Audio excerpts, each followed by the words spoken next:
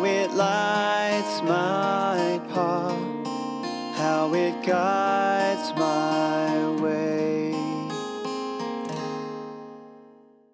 And open to Matthew chapter 16, verses 1 to 12. Hannah's going to come and bring us the reading. And then I'm going to hand over to Steve. I'll pray for him.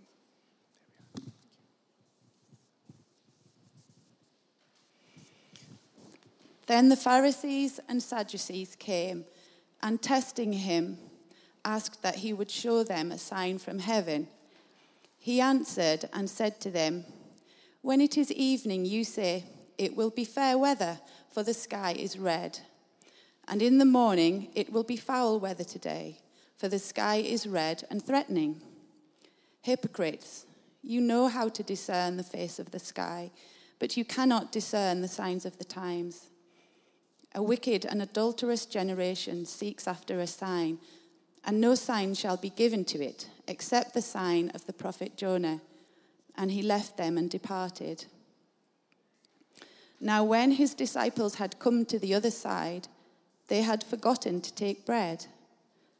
Then Jesus said to them, "Take heed and beware of the leaven of the Pharisees and the Sadducees." And they reasoned among themselves, saying, "It is because we have taken no bread." But Jesus, being aware of it, said to them, "O you of little faith, why do you reason among yourselves, because you have brought no bread?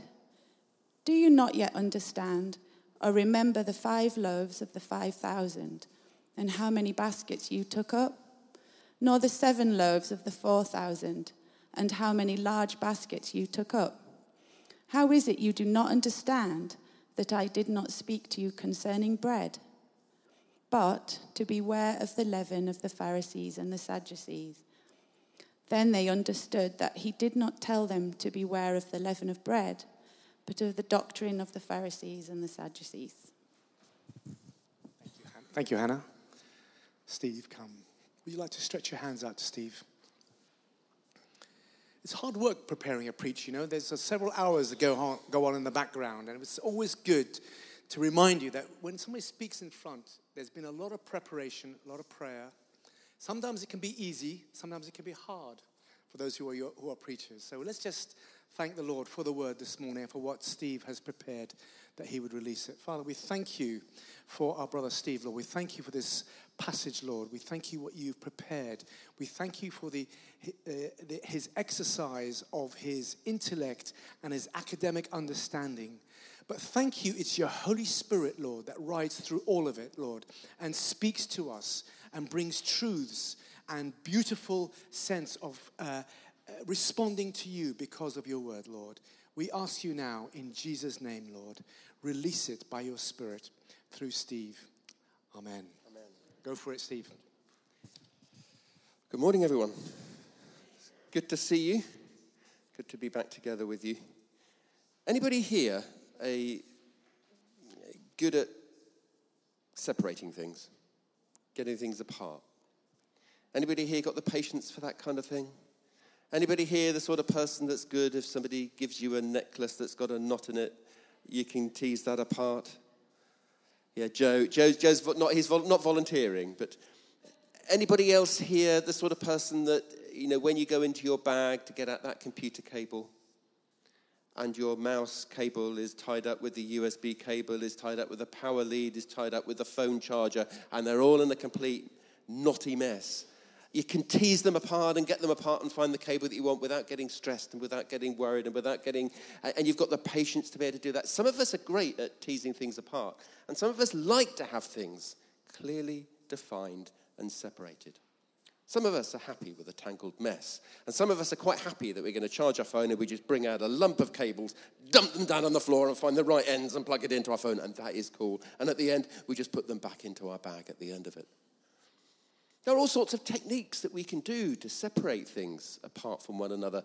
If you've got sand mixed in with salt, and you want to get the salt out of the sand, you pour lots of water on it, and the salt will dissolve into the water, and the sand will remain. Easy. So it's easy to take sand out of salt. But I think all of us know, particularly from when we were children, or if we have ever been on a picnic with children, getting sand out of picnic is more difficult. And no child likes crunchy sandwiches. So sometimes we like to tease them apart and get things separate.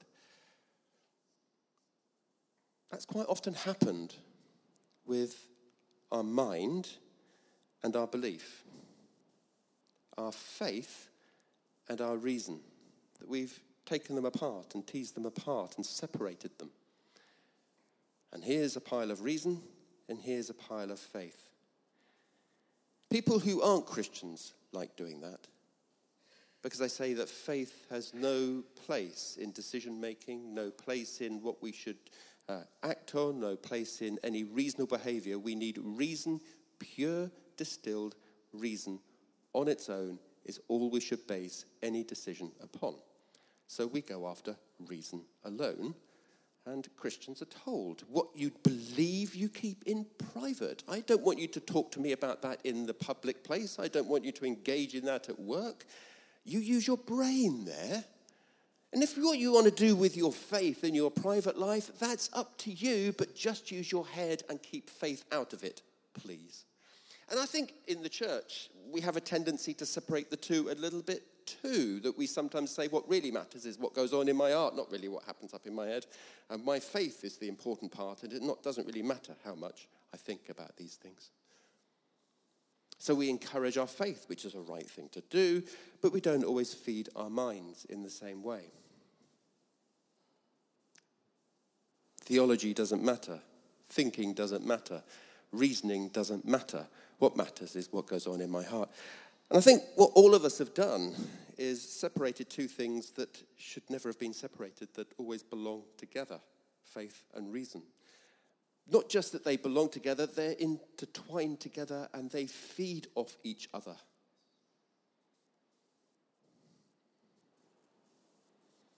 It's partly what this Bible text is about this morning, is this idea of reason and faith belonging together. Do you know, you can't really understand something unless you invest yourself in it. I think we all know that. Even a radical atheist who would say it's only your mind that's important, they're radically invested in that idea, and there is some sense of faith in that particular idea that they have that is feeding their reason. It's not just pure undistilled reason. Anybody here started watching the new Lord of the Rings spin-off thing on Amazon? I confess I haven't, but I know that it's just come out, and the first thing has come out, and it's a big thing that people are talking about. And there's a debate that's going on amongst people who love Tolkien's writings. Is this faithful to Tolkien? Is it not faithful to Tolkien? And if you really want to know, you have to ask somebody who's an expert on the writings of Tolkien, on The Hobbit, on The Lord of the Rings, etc. And every single person who's an expert on that topic is an expert on that topic. Why? Because they love it. Because they're invested in it. Because they care for it. And that's the only reason they want to keep reading about it, thinking about it, meditating on it, discussing it, entering into discussion forums on the internet. It's because they're invested in it and they love it. You can't just have facts in our heads. It's because we're invested in something. When you want to know somebody and understand somebody, you know somebody and you understand somebody only when you invest yourselves in them. You take that bit of a risk and open up to them and take a step towards them and spend time with them, then you get to understand them. The only way you really understand somebody is by being vulnerable with them, and then they become vulnerable with you, and then you really see how they work. You can read a biography of somebody, you can read somebody's bio on the website, and you get a bit of a picture of who they say they are, but you want to know who they are, you take a step towards them and you interact with them. Same with Jesus. I think we all need to understand who Jesus is and to understand him better. Don't we all want to do that? And to know him better? How do we do that? By investing ourselves in him, by loving him, by walking with him, by sharing with him. Sometimes people say that the Lord doesn't say very much to me. Well, do people say very much to people that they don't spend much time with? You know, the more we spend time with Jesus, the more we understand what his voice is like and the more he speaks to us. It's a relational thing. So faith and understanding go together. They go together because as we invest in something, as we get passionate about something, as we believe in something, as we take a risk in something, we understand it. It's true in life. It's true in our walk with Jesus. And that's partly what this passage is about this morning, that relationship between what we understand and what we place our trust in, what we believe and what we know. We're called by the Lord to be believers who worship him with all of our heart, soul, strength, and mind. Second thing I think this passage is about this morning is that what you're looking at, or what you're looking for, probably, what you're looking for affects what you see. What I'm looking for affects what I see. If I'm looking for something, I'll probably find it. If I'm really not looking to find a certain thing, then I probably won't find it. Depending on what you're looking for depends on what you will end up seeing. It seems to be reflected quite a lot in the passage this morning. What we believe about something affects how we understand it. We all believe about dogs that they're pack animals, that they're faithful to their packs, and their packs are often their human communities that they're associated with. So a dog is faithful to its pack. A dog hangs around with its owner. A dog doesn't tend to go off and do its own thing for very long. A dog likes to hang around with its pack and remain within its pack. So if you see a dog wandering around the streets at 1 o'clock in the morning on its own, the chances are that it's a stray or that it's a dog that's got lost. Yes, because dogs don't do that. They're at home in their basket or sleeping on their family's bed. If you see a cat at 1 o'clock in the morning wandering around the street, it's never a stray. And if you're giving it a little bit of, well, they are occasionally, but if you're giving it some milk and some food, that cat is just using you as its second stop-off point somewhere else on its rounds and getting some food from you as well as somebody else. If you see a cat going for a walk on a lead, now that is a little bit more unusual because is that cat a prisoner that's been taken for interrogation with somebody? That's not cat behavior. What we believe about something affects how we understand it. Interpreting the same piece of information, there's an animal out on the streets at 1 o'clock in the morning. But it's what we believe about those animals and what we know affects how we look at them. And there are 3 ways that gets picked up, I think, in the story this morning. So where are we? We're towards the end of Jesus ministering in Galilee in the Gospel of Matthew. And it's what we're looking at mainly from verse 5 onwards when Jesus says, beware of the yeast or the leaven of the Pharisees and Sadducees. It's kind of a cryptic story. It's almost like a cryptic parable. There are not many answers that are given, and Jesus makes this strange statement, and it's difficult to know exactly what he's talking about. But it's begun with Pharisees and Sadducees coming him to test him. And they asked Jesus to show them a sign from heaven. Jesus rebukes them and says that they will not be given a sign from heaven. No sign will be given except the sign of Jonah. What's interesting is that this is about the last things that he does up in Galilee before he comes down to Jerusalem in the Gospel of Matthew. So the next time that he interacts with them in Galilee is when?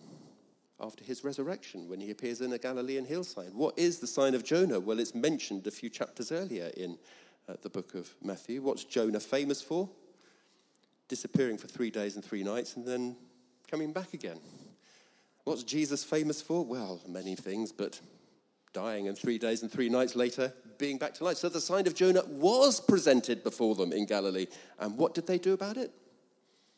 Well, the majority of them didn't believe. Some did, but the majority of them didn't believe. So what Jesus actually says comes about in the end. But he says to them, an evil and adulterous generation asks for a sign, but no sign will be given to it except the sign of Jonah. And he left them and went away. Then they have a little boat ride. And then Jesus suddenly says to his disciples, beware of the yeast or leaven of the Pharisees and Sadducees.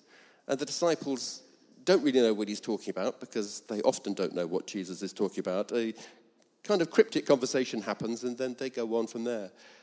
There are 3 lessons here about what we're looking for affecting what we're understanding.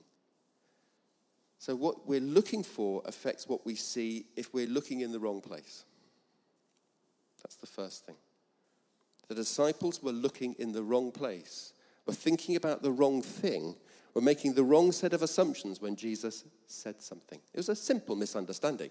Jesus said, beware of the leaven of the Pharisees and Sadducees.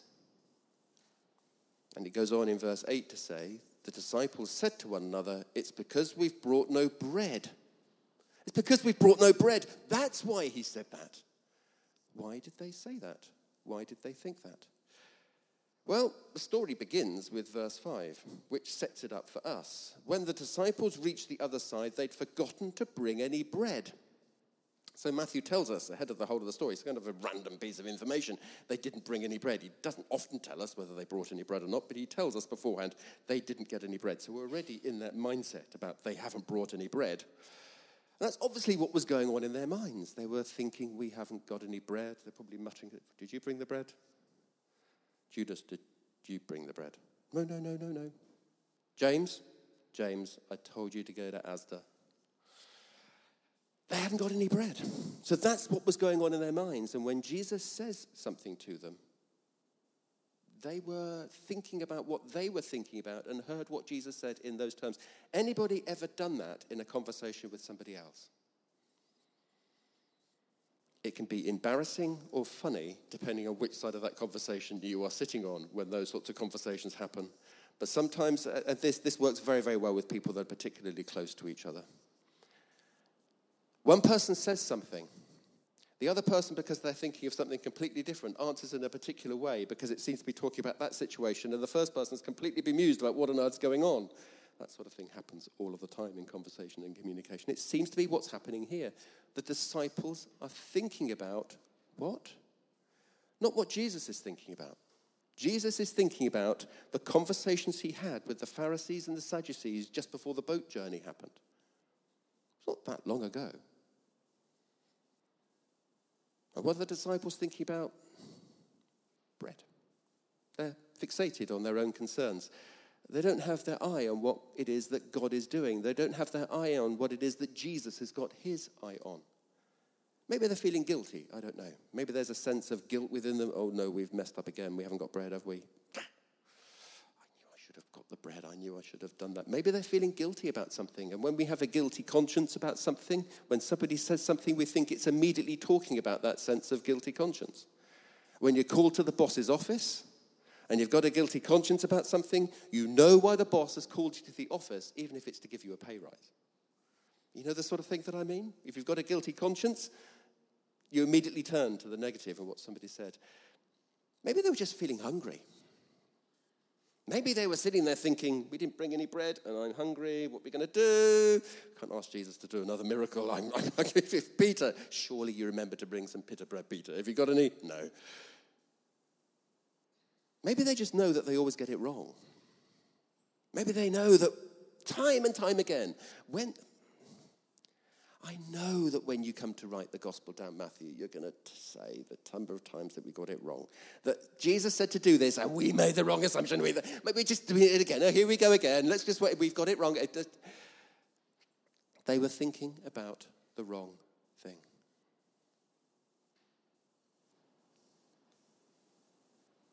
I didn't understand Jesus. And to some extent, that was beginning to move them towards, because they were making wrong assumptions about Jesus, putting them in danger of taking on board the leaven of the Pharisees and Sadducees. We'll talk about that in a moment.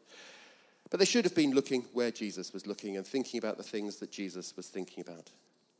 And I think for us, quite a simple thing to say, really. It's easy to be distracted. And it's easy to be fixed on and assuming things that are not where God is focusing on.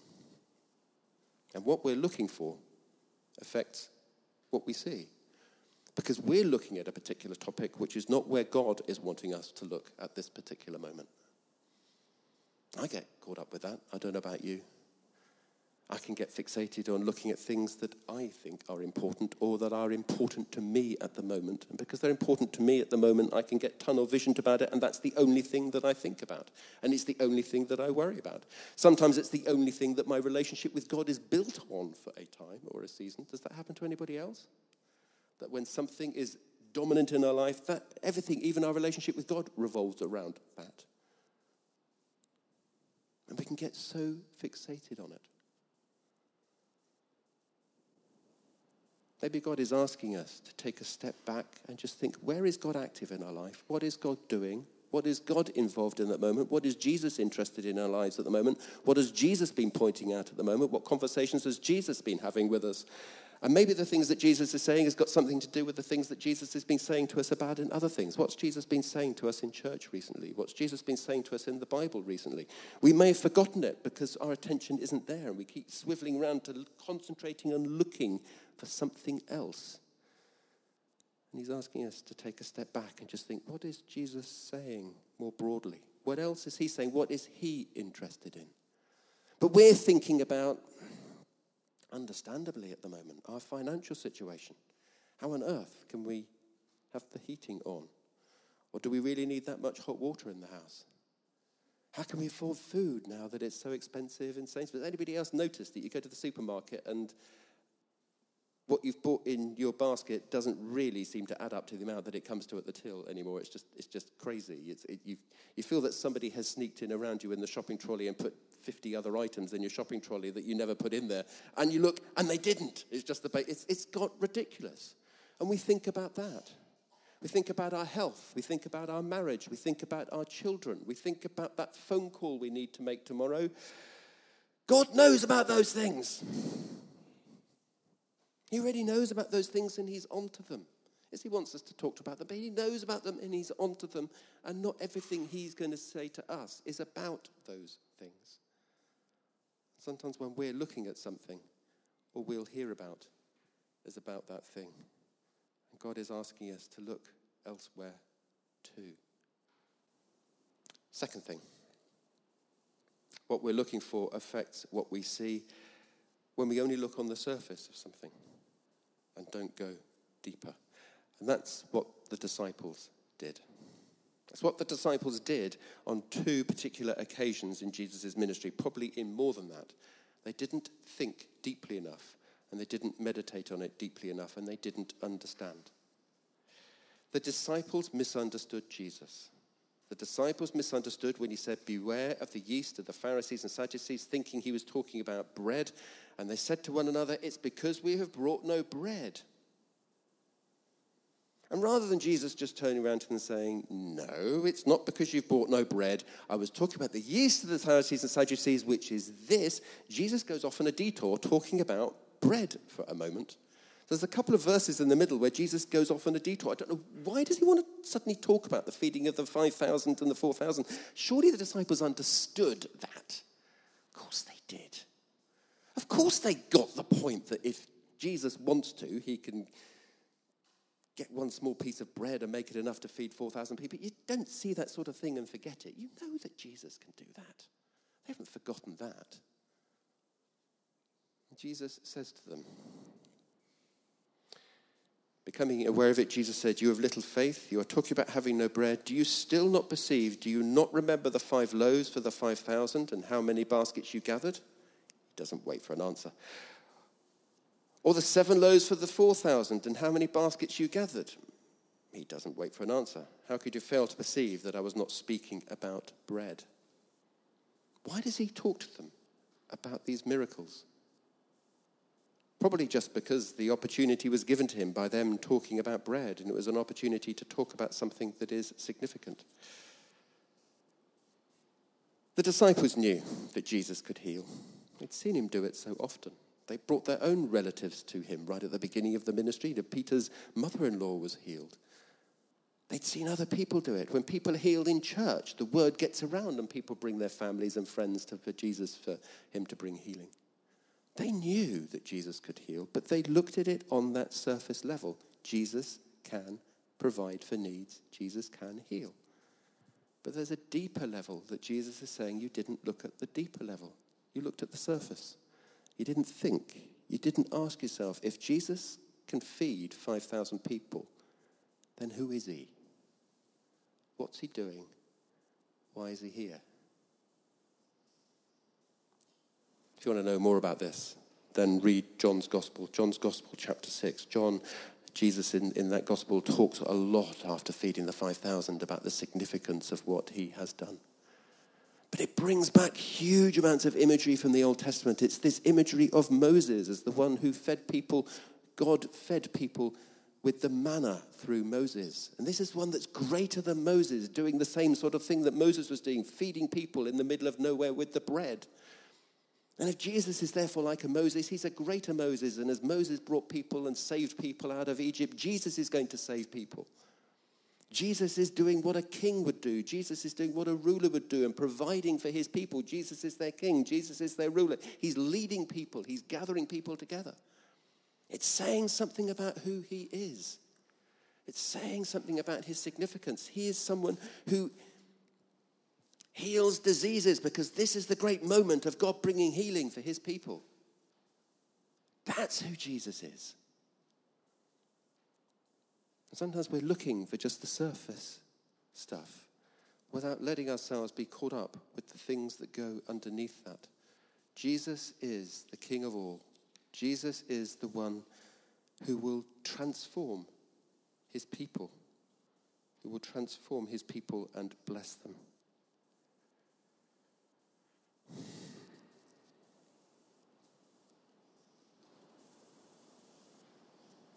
In terms of specifics for us,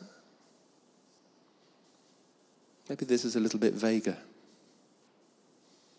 I think the encouragement from the Lord is, let's think a little bit about what God is doing.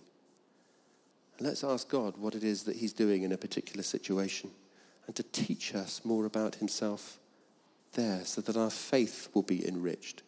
Not just our understanding, but our faith will be enriched as we look at God doing something in a situation, as we hear a testimony on a Sunday morning, as we've seen God do something at Revive. Let's ask the Lord, what's the significance of that? What's the meaning of that? And seek something. Let's go to Scripture and pore over Scriptures. Let's talk together. Let's share together. Talk about things in house group. Talk to other people. Pray it through. And Lord, help me to wring out as much from this as I can in understanding you and in grasping hold of who you are, so that as I understand you more, I will trust you more. And as I understand what you're trying to do, it will help me to place my trust in you more and more and more, to live more faithfully, to live more in expectation of the things that you will do. There's a third place about where we look, that what we're looking for affects what we see when we're not looking at all. And that's where we come to the Pharisees and the Sadducees, and what the leaven and yeast of the Pharisees and Sadducees is about. It's an odd pairing, the Pharisees and the Sadducees. We may not think of it as such, because we always talk about the Pharisees and the Sadducees in the New Testament, and how the Pharisees and the Sadducees opposed Jesus, which they did. But it's rare that we read about the Pharisees and the Sadducees doing something together, because they didn't really get on that well, and they weren't really a unit or a pair. It's normally the Pharisees and the scribes, or the scribes and the Pharisees, that we read about. Or when we get to Jerusalem, we read about the Sadducees and the rulers of the people. But we don't often read about the Pharisees and the Sadducees. They're different people. It's a very unusual pairing. And they've come in verse 1 to test Jesus, asking him to show them a sign from heaven. And in verse 4, Jesus rebukes them. And then when we get down to verse 6, Jesus then talks about the leaven again of the Pharisees and Sadducees, same pairing. So it must be referring back to what happened a couple of verses earlier. Must be pointing back to what happened with this challenging him. So what is this leaven of the Pharisees and Sadducees? Well, a leaven is something that spreads. It's a bit of yeast that you put in something and it spreads around.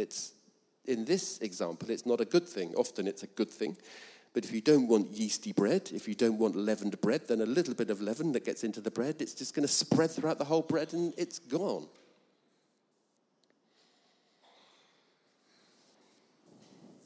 For people with a nut allergy, there's no such thing as a little bit of peanut that's been put into this dish. It goes throughout the whole of the dish, and that's it. The whole dish is now a dish that's got peanut in it, and I can't eat it. Yes? And with something like COVID, we all remember COVID. And pray to the Lord that it doesn't force its memory upon us even more strongly in the coming months. But with COVID, when somebody has COVID, it's not just the fact that they've got COVID, but it's the fact that they can give COVID to somebody else and it can spread to somebody else. Hence, social distancing, masks, hand washing, all the other things that we've been involved in for the last couple of years. It spreads. The leaven of the Pharisees and Sadducees spreads. It doesn't just corrupt, but it spreads. It's a corruption that spreads. It destroys. It's like that bit of moldy bread. That bit of moldy bread that just before you were going on holiday, you forgot that you left in the bread bin with a little spot of mold on. And by the time that you come back from holiday, sorry to say this, but if you open up the bag, it releases a cloud of blue into the air. You know, the kind of stuff that I mean, it's gone, it spreads. That's what the leaven, maybe we could call it the mold of the Pharisees and Sadducees. So what is this mold? Well, the Pharisees and Sadducees didn't have an awful lot in common. The Pharisees believed in looking at the whole of the Old Testament as their scriptures. The Sadducees disagreed, and they only had part of the Old Testament as the scriptures that they relied upon. The Pharisees thought that the resurrection was something that was happening or something that was going to happen and looked towards the resurrection of the dead. The Sadducees didn't believe in the resurrection of the dead. The Pharisees would believe that angels would come and speak to people. Sadducees were less convinced of that. Pharisees were mainly up in the north, mainly up in the area around Galilee. That's where their power base was. The Sadducees weren't. The Sadducees were mainly encamped around in Jerusalem. That's where their power base was. The Pharisees were those who were experts in the law. They were experts in the scriptures. They were experts in understanding the meanings of texts, understanding what this particular law went. There were debates that went between the Pharisees back and forth about the meaning of this particular word and the meaning of that particular word and how much dill, mint and cumin you should tithe and all this kind of stuff. Sadducees were the priests. Sadducees were the priestly class associated with the temple. Sadducees were the ones with the real power. They were the ones with political power, with wealth and aristocracy. Pharisees weren't. They didn't really have a lot in common. There's one thing they did have in common, though. I wonder if you can think what that is. They didn't like Jesus very much. That's the main thing that they didn't have in common. They did have in common. They didn't like Jesus very much. They were convinced, both of them, that Jesus was up to no good, that Jesus was going to destroy Judaism of their day, and that Jesus was trouble. They didn't like Jesus that much. So it may well have been up in Galilee that this is mainly Pharisees with a small delegation of Sadducees who've been sent up from Jerusalem to find out who this troublemaker is. But together, they've got a dislike for Jesus. And their mind is made up already that Jesus is not the Messiah, that Jesus is a troublemaker, that Jesus is up to no good and Jesus must be stopped. That's their assumption and their mind is made up already. So they come to Jesus with a test to trap him and ask for a miracle. Nothing Jesus can say, nothing Jesus can do will change their mind. They're not even looking for something, and that affects what they will see. Craig Keener, a biblical scholar, has a great phrase to describe the Pharisees and Sadducees in this case. He talks about them having a toxic cynicism. A toxic cynicism. It's a disbelief, it's a superiority, it's an arrogance, and it looks at the things about Jesus and says, I'm not having anything to do with that. That's just rubbish. And it spreads and it burns and it hurts and it does no good to people that are around.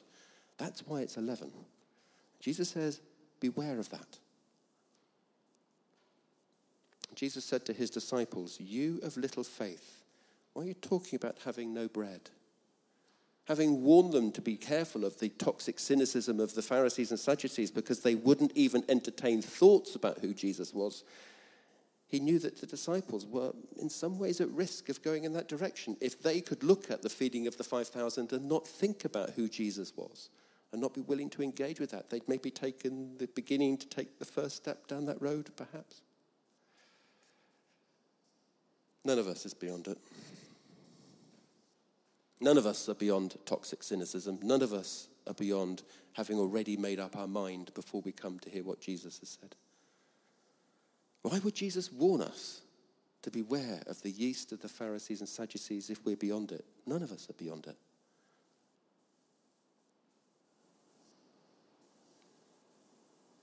So I think the Lord is calling upon us this morning to beware of where we have a closed mind. Beware of poison like the new atheism that spreads around with a pre-assumption that Jesus is up to no good. It's very difficult to persuade people who've already made up their minds about something. We should keep praying and we should keep asking God to break through. Of course we do. But it's very, very difficult when a mind is closed and won't look. Because what we believe affects what we understand. And if we believe that there's nothing there, then it will affect what we're understanding. Beware the hard heart. Beware making a decision before looking at things properly. Beware the cynicism of others. Oh boy, let's beware our own cynicism that arises up in our hearts.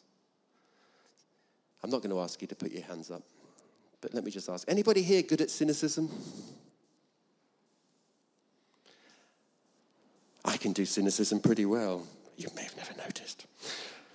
I can be fairly cynical, and I know that trait within myself, that I can regard something cynically. And the Lord is calling us, beware of that. Beware of that cynicism that rises up. Beware of encouraging others in that cynicism. Beware of feeding off that cynicism. Cynicism is rife in places on social media these days. Calling into question what's happening in the establishment. It's a trendy, popular thing to do, to be cynical about stuff. Beware of that in our relationship with the Lord and what that can do for us. So let me bring us back to that tangle of wires that we had at the beginning of our charger and of our phone charger and of our connecting lead for this and our mouse and all the other wires that we've got in our bag. And let's remember that our faith and our understanding go together, and that what we look for affects what we find and what we see.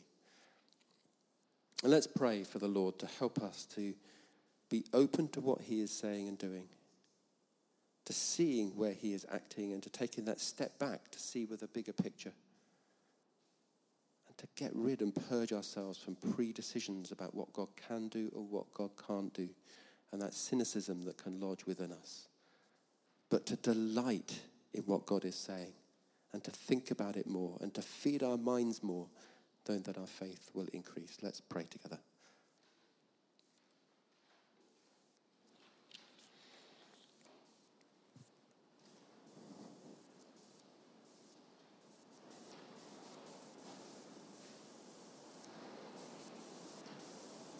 Firstly, Lord, we want to thank you that you are the God of all, the God who releases goodness into your world, the God that brings healing, the God that brings life, the God that feeds, that can take a small number of loaves of bread and fish and feed thousands of people.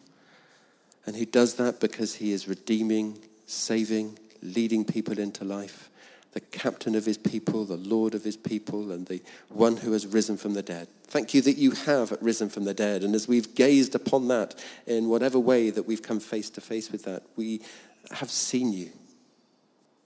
I thank you, Lord, that you are risen from the dead and that you raise faith within us. We pray for our brothers and sisters. We pray for ourselves. Raise more faith within us, we pray. And help us to be people of faith and trust towards you. And help us to be people whose hearts and minds are open to you. Lord, we give to you those situations that we are worried about. Lord, we bring to you this morning those situations that we are worried about, and we name them in our hearts, we name them in our minds, and we lay them before you. We lay before you these worries that are life and death to us in many cases.